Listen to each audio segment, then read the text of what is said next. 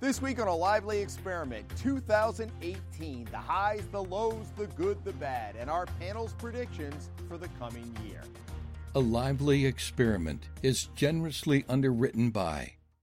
For 30 years, A Lively Experiment has been helping us understand the most important issues facing Rhode Islanders. Hi, I'm John Hazen White Jr., and I'm proud to be a sponsor of this great program. Joining us this week, Dave Lehman, corporate communications strategist and former television anchor. Brown University political science professor Wendy Schiller. Maureen Moakley, political science professor at the University of Rhode Island, and the political reporter for the Publix Radio, Ian Donis. Hello, everyone. I'm Jim Hummel. Welcome to the show where we get to dissect the year that was and put on our collective crystal balls and make predictions for the year ahead. And we get to go back and see who was right, who was wrong, and their prognostications from a year ago. We will get to that in just a moment. Dave, let's begin with you. What is your top local story for the year?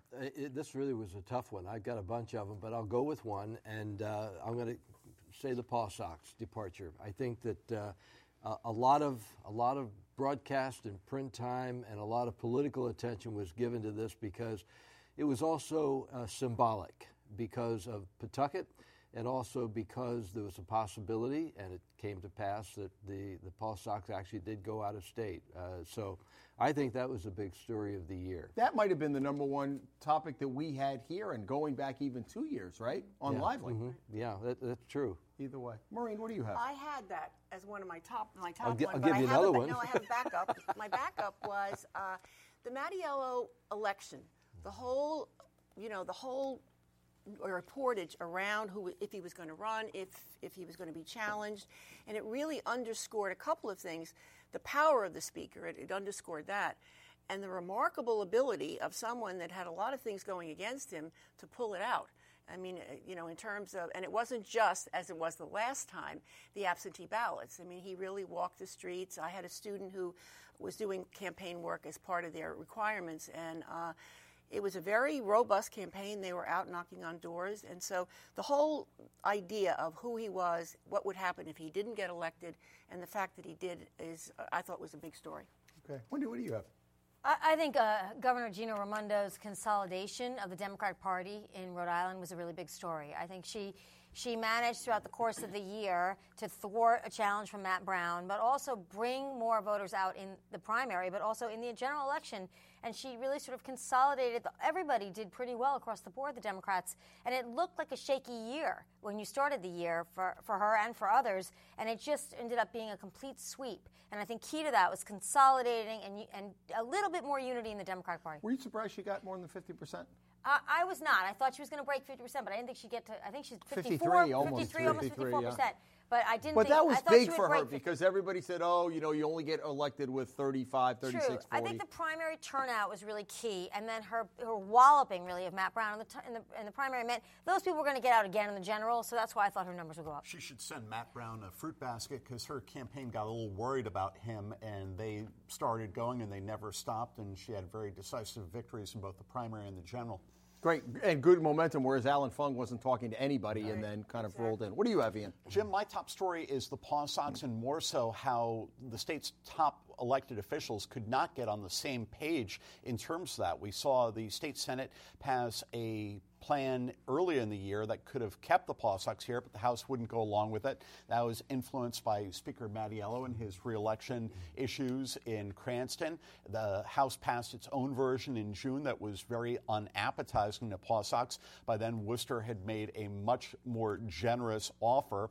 And it'll take time to see if that's in Worcester's best interest, but we are losing the Paw Sox, and that will have other ripple effects. I mean, there's a lot of talk now about Hasbro and where they're going. Who knows? I mean, I think it's unlikely Hasbro will stay in Pawtucket now. If the Paw Sox had built a shiny new stadium in downtown Pawtucket, maybe that would have been a little more likely that Hasbro would have stayed there and built around that. Sure. All right. Let's go to top national story. Maureen, what do you have for that? My top national story, I think, is the whole Russian intrusion into our politics and our elections. I mean, it started in the very beginning. We knew that they had done some work. The question was collusion. The The conference that the president had with Putin in Helsinki was stunning. The way he argued, everyone else said this was going on, and he said, I'm with Putin. And now we know how they operated and so forth. The question of collusion is still out there. But the idea of how robust and influential their role was in our election and our politics, given who is the president, I think is absolutely the top national story. Yeah, and there's all sorts of contingents. That's a good one. Wendy, what do you have? The Year of the Woman. That's my top national story from the Me Too movement, but also taking down, really powerful people across lots of different industries, but also the Year of the Political Woman. After a very bruising and unexpected defeat for Hillary Clinton, you have, governors, women elected as governors of Michigan and obviously reelected in Rhode Island. You have Marsha Blackburn from Tennessee, first Republican woman governor. You have a first woman senator. Now we have two from Arizona. And you also have Nancy Pelosi, who will likely be the next speaker again. And I think that's just a real, it shows you the power of women and the vote. Women don't always support other women just because they're women. But the fact is that when women decide as a bloc to vote in one direction or another, it swings elections. Powerful. Ian, what do you have? My top national story is the growing challenges facing President Trump. He made a very astute comment when he was running in 2016 that he could shoot someone on Madison Avenue in New York and his supporters would still support him. He's had this strategy that's resulted in kind of a Teflon effect of just putting out so much outrageous stuff that it doesn't really stick to him, for his supporters at least. But increasingly it is sticking. It appears that the chickens may be coming home to roost in terms of the Mueller investigation. We'll see a lot more developments on that in 2019, so that's my top story for the year. And a lot of people, whose 401ks at the beginning of the year were doing great. The economy, not always an indicator, but let's see where the economy is a year from now with all of the, as the tax cuts wear off. Dave, what do you have? I found it difficult to separate two big stories. I think one big story, and that's the Mueller investigation and what I think is the derailing of the presidency of Donald Trump as a result of his indiscretions because of the way he's handled things. The probably historically the largest turnover of top cabinet peoples of any top cabinet people of any recent president, maybe for our whole history of the presidency. So I think the Mueller investigations and Trump together. And one of the things that I've struggled with as a citizen, as a former reporter, as somebody who's in the communications business, is the truth-telling aspect of Donald Trump. I think it's just... Or the lack of. That's the whole point. I thought of this, that, the lying, Donald Trump can't stop lying. Sarah Huckabee Sanders can't stop making things up, and the Republicans seem like they can't tell the difference between the two. I'm just so surprised that the Republicans, who have stood for a lot of really good values in this country, have just fallen down on all of their all the things they stand for because they're fearful of this guy. I just think this is just an amazing lesson in government gone awry, and so I think it all boils down to the Mueller investigations and the Trump derailing. I just want to add one thing to that. I think the last election, has stiffened the spines of a lot of the Republicans. And you see particularly people that are turning around now, and sort of Lindsey Graham and people like that, and they're holding him to a different standard. I think, as you say, I think the administration is unraveling, and I think this is one of the first steps in the shocking behavior of the Republicans before the election. I think that's been mitigated now when they talk about what's going to happen in the Senate with the bill, the inclusion of the wall in the bill, and the Senate's not going to go for it. And the Senate, the majority of the Senate are Republicans, so you're absolutely right. But I think the election had a profound effect on that, and hopefully has sort of brought some of these senators and elected officials to But isn't it stunning? Yeah. They're not doing it out of principle. Right. They're doing it out of sheer political calculation. Well, but it's changed. That's democracy. Yeah. There's been a message sent to them. Sure. Let's do our next two categories together. Biggest winner, biggest loser. And it could be state or national, state or local either. What do you have, Wendy? I actually think it's this very... Martha McSally is the biggest winner in 2018. Rhode Island's own? Because, she runs for Senate in Arizona. She loses. And then John Kyle, a temporary senator after John McCain's death, steps down. And Doug Ducey, the governor of Arizona, Republican, appoints Martha McSally. So now Kristen Sinema beat her in the election, very close election, and then she gets the Senate anyway. Remember, John Chafee and Claiborne Pell ran against each other. Chafee won, I'm getting my history right, and then Pell won. So they ended up serving together anyway. So this will be a team, but it will be a pretty awkward team for the state of Arizona. The biggest loser, I do think it's Alan Fung. I think Alan Fung is generally a very well-liked politician in Rhode Island, ran a good campaign in 2014. I think generally thought to be a nice guy and likes the state of Rhode Island, committed. But he ran a terrible campaign, and he sort of got nastier than he should have. And I think it hurt him for whatever future aspirations he might have. What do you have? Biggest winner, biggest loser? My biggest winners are Governor Raimondo and Speaker Mattiello. Elections are a zero-sum game, and they both, continued their places in two key positions for the state. Governor Raimondo, as Wendy said, has consolidated her control over Democratic politics in Rhode Island. Speaker Mattiello faced a lot of questions, had a stronger victory by far than he did in 2016, so they will be very impactful players over the next couple of years. My biggest loser is the city of Pawtucket. Pawtucket's a fine community. I mean, no disrespect to the fine citizens there. I used to live in Pawtucket myself, and it's not really anything that Mayor Grebian has done. He has fought aggressively for his community, but they've just taken so many hits. They're losing the Paw Sox. Memorial Hospital is greatly downsized, and now it's highly likely they will lose Hasbro. Pawtucket needs something to invigorate its future, and it's not entirely clear right now what that will be. Ian, it's all downhill since you moved.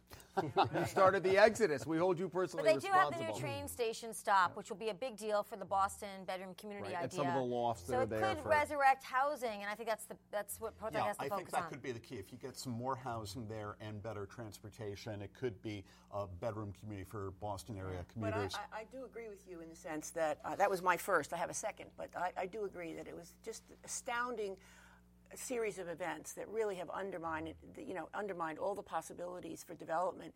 And I think one is linked to the other, losing the Paw Sox and so forth. And again, I think Grebian was heroic, but you just can't do anything just came about up it. short. Dave, what do you have? Biggest winner, biggest loser? Biggest winner, it was a toss-up between Nick Mattiello and the incoming Rhode Island Attorney General Peter Nerona. He was a big winner just on his own, given the fact that he had no real opposition. He is a squeaky clean guy who's bent on coming in and I think doing something important that's not been done the last 8 years under the existing Attorney General. So he's got this benefit of coming in and almost anything he does that's going to be worthwhile is probably going to be a stark comparison with the outgoing Attorney General. I just think it'll be a big change. The biggest loser, also I had Pawtucket, but I also, pardon me for having a little bit of levity here, the other biggest loser to me was Joe Trillo. If you think about Joe Trillo, had this spectacular career, even though he was in the minority as the Republican who was always there with an opinion. He ended up, he said he was going to chart a new course for Rhode Island as a governor candidate, and unfortunately it became a metaphor for his landing his 65-foot yacht on Charleston Beach, and ended up being accused of not telling the truth about that. We'll get to the only Rhode Island moment in a second on the rocks, but we'll come back to that. Maureen, what do you got? Biggest winner, biggest loser? I had the Pawtucket, as I said, but the other one is the state Republican Party. Mm-hmm. I mean, they lost seats in this election, and it was a wipeout at the general election level. So they were, as far as I'm concerned, the big losers. As far as the biggest winners, I had women, as Wendy did, and I just wanted to I could just add to that not only all the references she made to how well women did, but also the fact that in Nevada, women are now the majority in the state legislature. And one little addendum, I think there still is resistance to women at the very top, which speaks to the outrageous criticism of Nancy Pelosi. And it also speaks to the difficulties that Gina Raimondo had. Most of her support came from women, and there were men. If you look at the data, it was like 70-40, that kind of thing. So I think some people are still uncomfortable with women governors. There's only 6, by the way. All right, our only in Rhode Island moment. Ian, let's begin with you. Speaker Mattiello and Rhode Island Democrats putting their thumb on the scale to endorse a former Donald Trump supporter, a former Republican, over a progressive Democrat in the state rep seat held by Maura Walsh in Providence. That effort backfired. It resulted in a nationwide publicity about what's going on with the Democratic Party in Rhode Island. As we know, there are a lot of legislative Democrats who are hardly liberals. They lean more conservative, but Walsh wound up winning a very handy re-election victory. Dave, what do you have only in Rhode Island? Only in Rhode Island. District 73, State House race. Marvin Abney, who was the incumbent, faced David Quira. He also faced another David Quira. They were father and son, and they both ran for the same seat. And as it turned out, Dad won the bragging rights. He got 19% of the vote. His son, 7% of the vote. Marvin Abney, with a big smile, won with 74% of the vote. No word on whether Mom voted for father or son. Hey, that's a divided household. Maureen, what do you have? Mine is the lighting of the blue bug. They had Billy Gilman this year, and hundreds of people came out. And it's this insect on the highway, and it's all draped in 7,000 lights and a red nose. And the idea that this is a big deal only in Rhode Island. I think it's wonderful. I love it. Wendy, what do you have? I don't have anything close to that. I have only Rhode Island. Kudos to Rhode Islanders. I was on a flight this summer from TF Green going somewhere. We were almost 4 hours delayed, and it was a whole comedy. It was comedy of errors by the airline, the whole thing. And there was a plane full of Rhode Islanders, kids, everybody, and everybody stayed calm. There were no YouTube moments. There was no outbursts. There was no, hostility towards anybody. And it was really a proud moment. And the airline crew said, thank you, Rhode Islanders. You're fantastic people. I have one. My only in Rhode Island moment is only could a young Nikki Mattiello at age 14 have a run-in with a guy who was eventually going to run for governor. And I think the person who came out worse on that was Mattiello admitted, I was a little strenuous as a child. So, and then the rest was history. Okay, it is one of our favorite parts of the show. We go back and look at what this panel predicted last year, and then we're going to see if they were right and they get their predictions for next year. Maureen, let's begin with you. Let's see what you said last year. In 2018, and I'm going a very safe one and one out on a limb. In 2018, I think Gina Raimondo gets reelected, and when she gets reelected, she's going to work on the line item veto and a lot of other things and the Providence pension plan. I think she's going to tackle that once she gets this next election under her belt. And the other production I have is I think after 2018, Trump is going to get impeached. Interesting. So if she gets elected, it'll be interesting to see what happens with the line item veto because Nick Mattiello is not warm to it. I know, but there's going to be a big push for it because it's been waiting there and people are for it. And I mean, and the thing is, she was never very vocal about it because she didn't want to alienate the leadership, and she had but now that she's been reelected, I think she's going to come out very forcefully. What's your prediction for 2019? Okay, my prediction is that the Trump presidency is unraveling. And it is possible that they could begin impeachment proceedings. And my twist on that is, as bad as it is, I hope not. Because I think this would be really destructive to the system in the sense that there are 50 million Twitter folks that he has. And if he gets removed from office, there's never going to be, the conspiracy things are never going to go away. He's got to be defeated by the voters, and I hope that happens. Well, the clock's already running to 2020. Yeah. Wendy, let's see what you predicted last week. Let's roll the tape. In 2018, in November 2018 elections, you'll see Republicans. You had 12 Republicans voted against the tax bill. 11 came from New Jersey, New York, and California, where there's high taxes. You're going to see a sort of a wipeout of the Republicans in those blue states that are not going to benefit from this tax bill. So the shift to the Republicans being sort of southern and southeastern is going to be complete.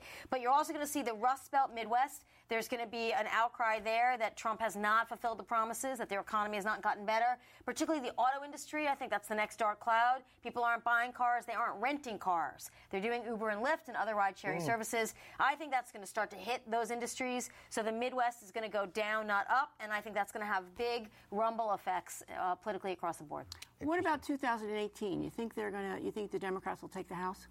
That's what I mean. I think that they'll take a number of seats. Whether they cross the 24-seat threshold, I'm not sure. But I think in certain parts of the country, they are going to do very, very well, the Democrats. I don't What think... about the Senate? The Senate, who knows? I thought, I didn't even know Doug Jones was going to win in Alabama. 51-49, I think John McCain's very sick, but there was a Republican governor in Arizona. And so Arizona's a flippy state, though. Georgia, Arizona are starting to flip. Right. So it could be very, very interesting year. I also think that for the political scene, Trump will not be impeached, and he won't be impeached because the Democrats do not want President Pence. No matter what you think of Trump, Democrats fear Pence more than they fear Trump. All right, I think you were spot on. Yeah, unfortunately, General Motors announced a lot of layoffs and closing of plants, and Ford too. So this is unfortunate. I think 2019, the economy will dip. It will dip in different intensities across the country. Rhode Island, may or may not have problems because of this. But I do think that when that happens, pensions in particular become a huge issue for Rhode Island again because we're invested and we have hedge fund investments. So I think that's going to create a unique financial crisis for Rhode Island that will require a lot of attention. All right. Ian, you are next up. Let's go to the tape and see what you predicted for this year. As far as my prediction for 2018, I'm going to say it's more likely than not that the Paw Sox leave Rhode Island. I think that would be unfortunate. That would be a sad thing, but they're just sailing in a really tough political climate, influenced very much by 38 Studios and by the Paw Sox ill-fated Providence proposal from 2 years ago. I heard a little groan from somebody on the panel when you said that. Was that you? No, I heard a little bit of groan. Boy, spot on. Yeah, well, predictions are tough, but I have two predictions for you, Jim, for 2019. The Providence pension problem will continue to fester. Governor Raimondo has told me that she is not going to intercede in this issue, that it's really on the desk of Mayor Elorza to resolve, but the legislature has shown no interest in his idea of monetizing the Providence water supply, so there's no easy answer there. My other prediction involves Dominic Ruggiero. He's just won another two-year term as Senate president. I predict that this will be his last term as Senate president and that he will hand off the Senate presidency effectively to his majority leader, Michael McCaffrey of Warwick, although Senate Majority Whip Mary Ellen Goodwin is also interested in that position. Right. We may have to come back 2 years from now to see whether that's the case. All right, Dave, you were the last up. Let's see what you predicted for 2018. 2018, even though I said last week on the show that I think the Paw Sox deal is not very good and for most people, I think, I'll go out on a limb on this, I think that after all is said and done, I think the Sox are going to end up, Paw Sox are going to end up staying in Rhode Island. I think they're going to rework it a little bit more. I think there's enough community sway here that they're going to want to try to keep it. Now, I could be way off on that, so I'd like to make a second prediction, and that is the Sox are done. They're going to go somewhere else. He's got the Ian. There you go. Let me just say, I thought the same thing. Mm-hmm. I thought they were going to pull it out at the last minute. Mattiello was going to come in. What were you going to say, Maureen? I was going to say I lost $10 to Ian. We had a bet. And I said Did the they state were going police to know about this? Yeah, I said they were going to stay, and he said no, they're going to leave, and I paid him $10. Oh, I just wanted to know. Everybody's clear on this. Dave, what do you have for a prediction for 2019? Prediction that probably by mid-year, Hasbro is going to make a decision as to what they're going to do, whether they're going to stay in Pawtucket, maybe go to Providence, or potentially go somewhere else. It's a real risky prediction. I just get the sense, though, that Hasbro is going to go on to do bigger and better, not better things, but different things that involve the entertainment industry. And my concern is they may not feel, if they're going to make a big move, they're going to do something big, maybe Massachusetts. They might even go to the other coast. I don't know. And I don't have any inside information. Pure hunch on my part, and I'll probably regret this a year from now. All right. You want to make a second prediction? Hasbro will stay? Yeah, all right. We have just a couple minutes left. Let's go to people to watch in 2019. Do you have your eye on anybody, Wendy? In Rhode Island, Sabina Matos. I think Sabina Matos, incoming city council president for Providence, I think she's going to make a mark. She already has, and I think it's sort of another level in terms of the progression of women in politics. You have Ayanna Pressley in Boston, and women of color in particular, and I think they're going to be heard in ways that we haven't seen before in Rhode Island. So I think it's going to be interesting. At the national level, watch Tom Cotton from Arkansas and Ben Sasse in Nebraska. They've been pretty critical of Trump. They're young, they're good-looking, they're conservative.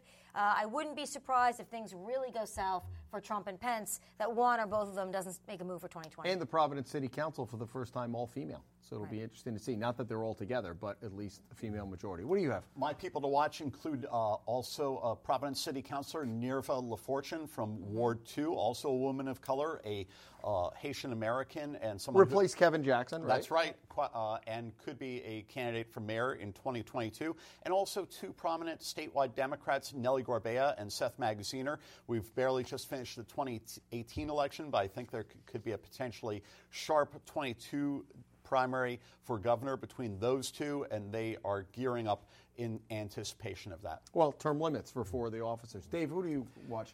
People to watch, Peter Neronha, the incoming Attorney General. I think he is going to go in there, and I think you're going to see a marked difference between his administration and the current one. Brian Goldner, the chairman of the board of Hasbro, he is going to be the one who's probably going to guide the decision as to what Hasbro is going to do if they relocate. And Nick Mattiello and one other, the 22 progressives in the House. It'll be very interesting to see whether they work with Mattiello and if they forge some kind of an alliance to get things done, or whether they are going to try to essentially be a thorn in his side. It seemed a little chilly, though, didn't it, at that caucus initially? And there were a lot of people who came out before the election, probably not surprisingly, who said, I won't support him. But you're right, when they get behind closed doors in January, let's see how it goes. Well, and also with the, politics is the art of the possible. It's the art of compromise. And that will apply to the progressives, too. Yeah. Maureen, who do you have? I had Peter Neronha. I think he shows great promise, and I think he's going to transform the Attorney General's office. And I also had as a backup the interplay between Mattiello and the progressives. Mm-hmm. So I sort of covered there. But the other one I could mention nationally is Nikki Haley. I want to see what she's going to do. What do you think about this whole move? She leaves. Is that setting herself up? Is she trying to distance herself? I think she wants vice president? She wants to be vice president. She wants to be vice president. You think so? Yeah. I think it gives Trump a perfect opportunity to dump Pence if he thinks he's in trouble and bring her on. And I have to say, she's formable. She's formidable. I think that's true. I think she has ambitions, and I think she wanted to get out of that office now. Without the stain, she's managed, and she's formidable. She's been a governor. She's somebody to watch. See, I take a little different. I don't think that she and Trump are symbiotic at all. I just think that their values are so totally different. I think, if anything, she may be positioning herself in case something does happen to Trump, or he is so vulnerable in 4 years that she may actually want to get on the ticket either as president or as vice president. Last thought on that? Well, just South Carolina Republicans are thinking of actually changing their primary to prevent that. So it's interesting. The South Carolina Republican Party is trying to change it to protect Trump. So they may have wind of Nikki Haley's ambitions as well. All right. Folks, it's a quick 30 minutes. It's been a quick year. Thank you for watching us during 2018. Ian and Wendy and Maureen and Dave. Should we do it again next year? Sure. Let's do it again next year. We got a lot of tape that we're going to have to short memories. Folks, we do thank you for the loyalty that you have to this show. We have a brand new set for you to watch. We have a new format that we're going to be carrying into 2019, but we appreciate the lively discussion that we have every week with great panelists like this. We hope you have a great holiday season. We will be back here next week with the legislative leaders from the Senate and the House to see what's on their mind going into the new session. We hope you have a great week, everybody. We'll be back here next week.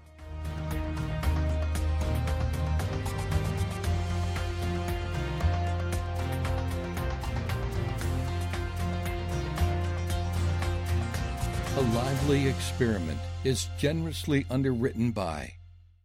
For 30 years, A Lively Experiment has been helping us understand the most important issues facing Rhode Islanders. Hi, I'm John Hazen White Jr., and I'm proud to be a sponsor of this great program.